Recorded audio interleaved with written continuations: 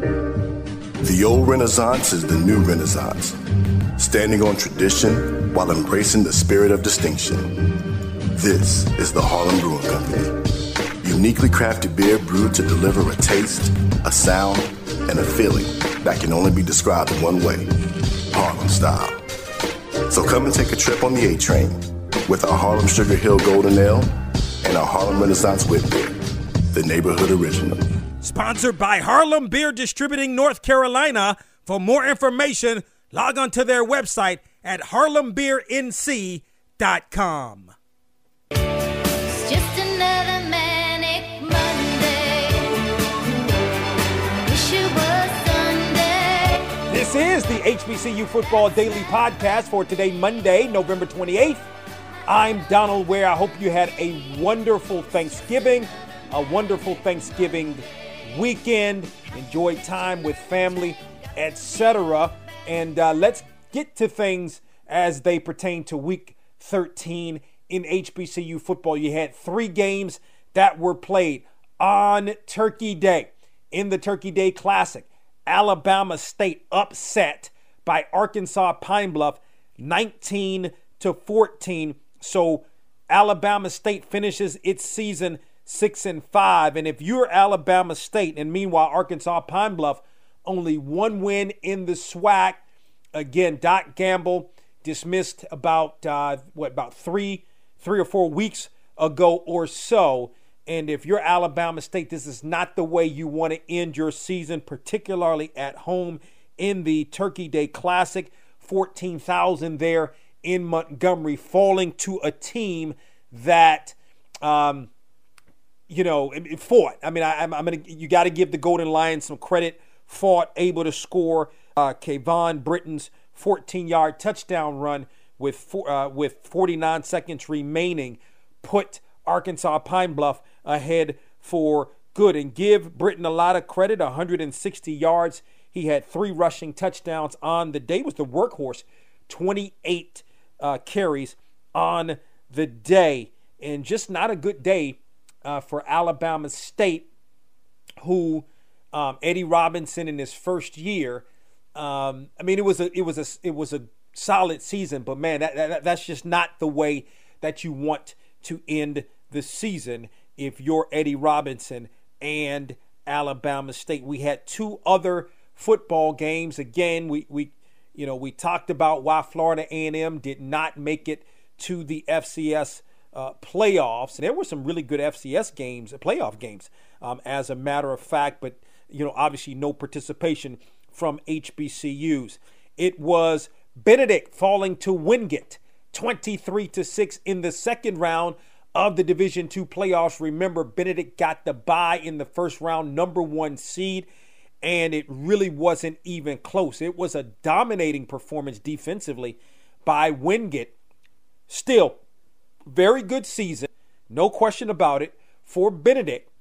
A great season, but like most of our schools, especially when we get in the playoffs, you see the differences between our schools and some of the non-HBCUs a lot of times. And this was another case, unfortunately. I mean, you're talking about a clean sweep, really, of HBCUs in the playoffs this year, with Fayetteville State falling, Virginia Union falling, and now Benedict also falling.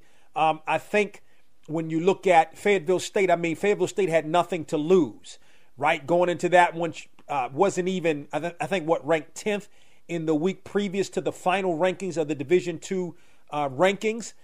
Was fortunate to get in the playoffs, I'll put it like that. Virginia Union, only 1 loss during the regular season, hosted a home game against this very Wingate team, and it really wasn't close. And now you look at Benedict, who is the number 1 seed.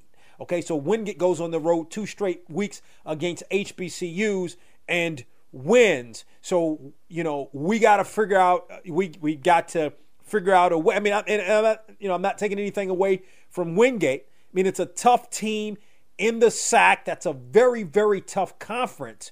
But particularly if you're a team like Benedict and you've had the season that you've had and you've beaten some tough opponents, a little bit surprising to see especially in the manner 23-6. I mean, it's not a close football game, particularly that the game was at home. So no success in postseason for HBCUs this year when you're talking about in the playoffs. And it brings up another interesting point.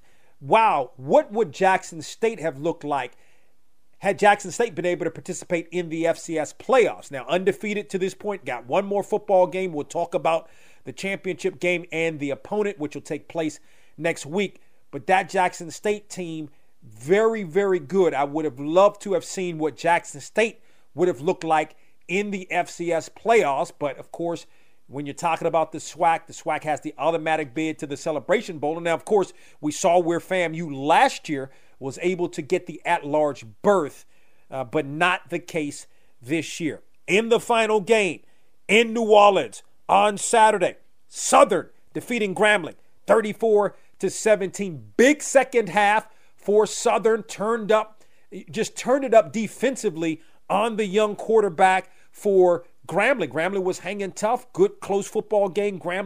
Southern turned it up defensively in the second half. And so now you're going to have a rematch from a game we saw, maybe 3 weeks or a month ago or so between Jackson State and Southern. And that should be, Jackson State is so talented. That's the thing. Like, I think when you look at Southern, it's a solid football team. Jackson State is so good. They're good and talented. I think that's an uphill climb for Southern. But, of course, we'll break it down a little bit more throughout the course of the week. As, of course, we'll have the game of the week on the Friday's edition of the HBCU Football Daily Podcast. But, again, I would have loved to have seen Jackson State in the playoffs. And I guess there's nothing you can really do about it. Obviously, the money, when you're talking about the Celebration Bowl, and I mean, it's just more high profile. You're talking about the game being on ABC, all of those things. FCS playoffs does not have that. It does not afford that opportunity. But what an opportunity it does afford is to be able to play nationally against all teams and fight perhaps for a national championship. We won't get to see that. We probably won't get to see it at all anytime soon, particularly with the Celebration Bowl where it is. But I'm going to be looking forward to seeing that SWAC championship game on next week, and we'll talk about that more throughout the course of the week here on the HBCU Football Daily Podcast. So no polls this week. No polls this week for coaches or media polls this week with the limited number of games that were played. So that's wrap it up for today's HBCU Football Daily Podcast. Of course, you can find us on our website at box2row.com. And for more information, you can check us out, box2row.com. You can also listen to the HBCU Football Daily Podcast at iHeartMedia.com or wherever you get your podcasts, as well as on the Box to Row YouTube page. Enjoy the rest of your day.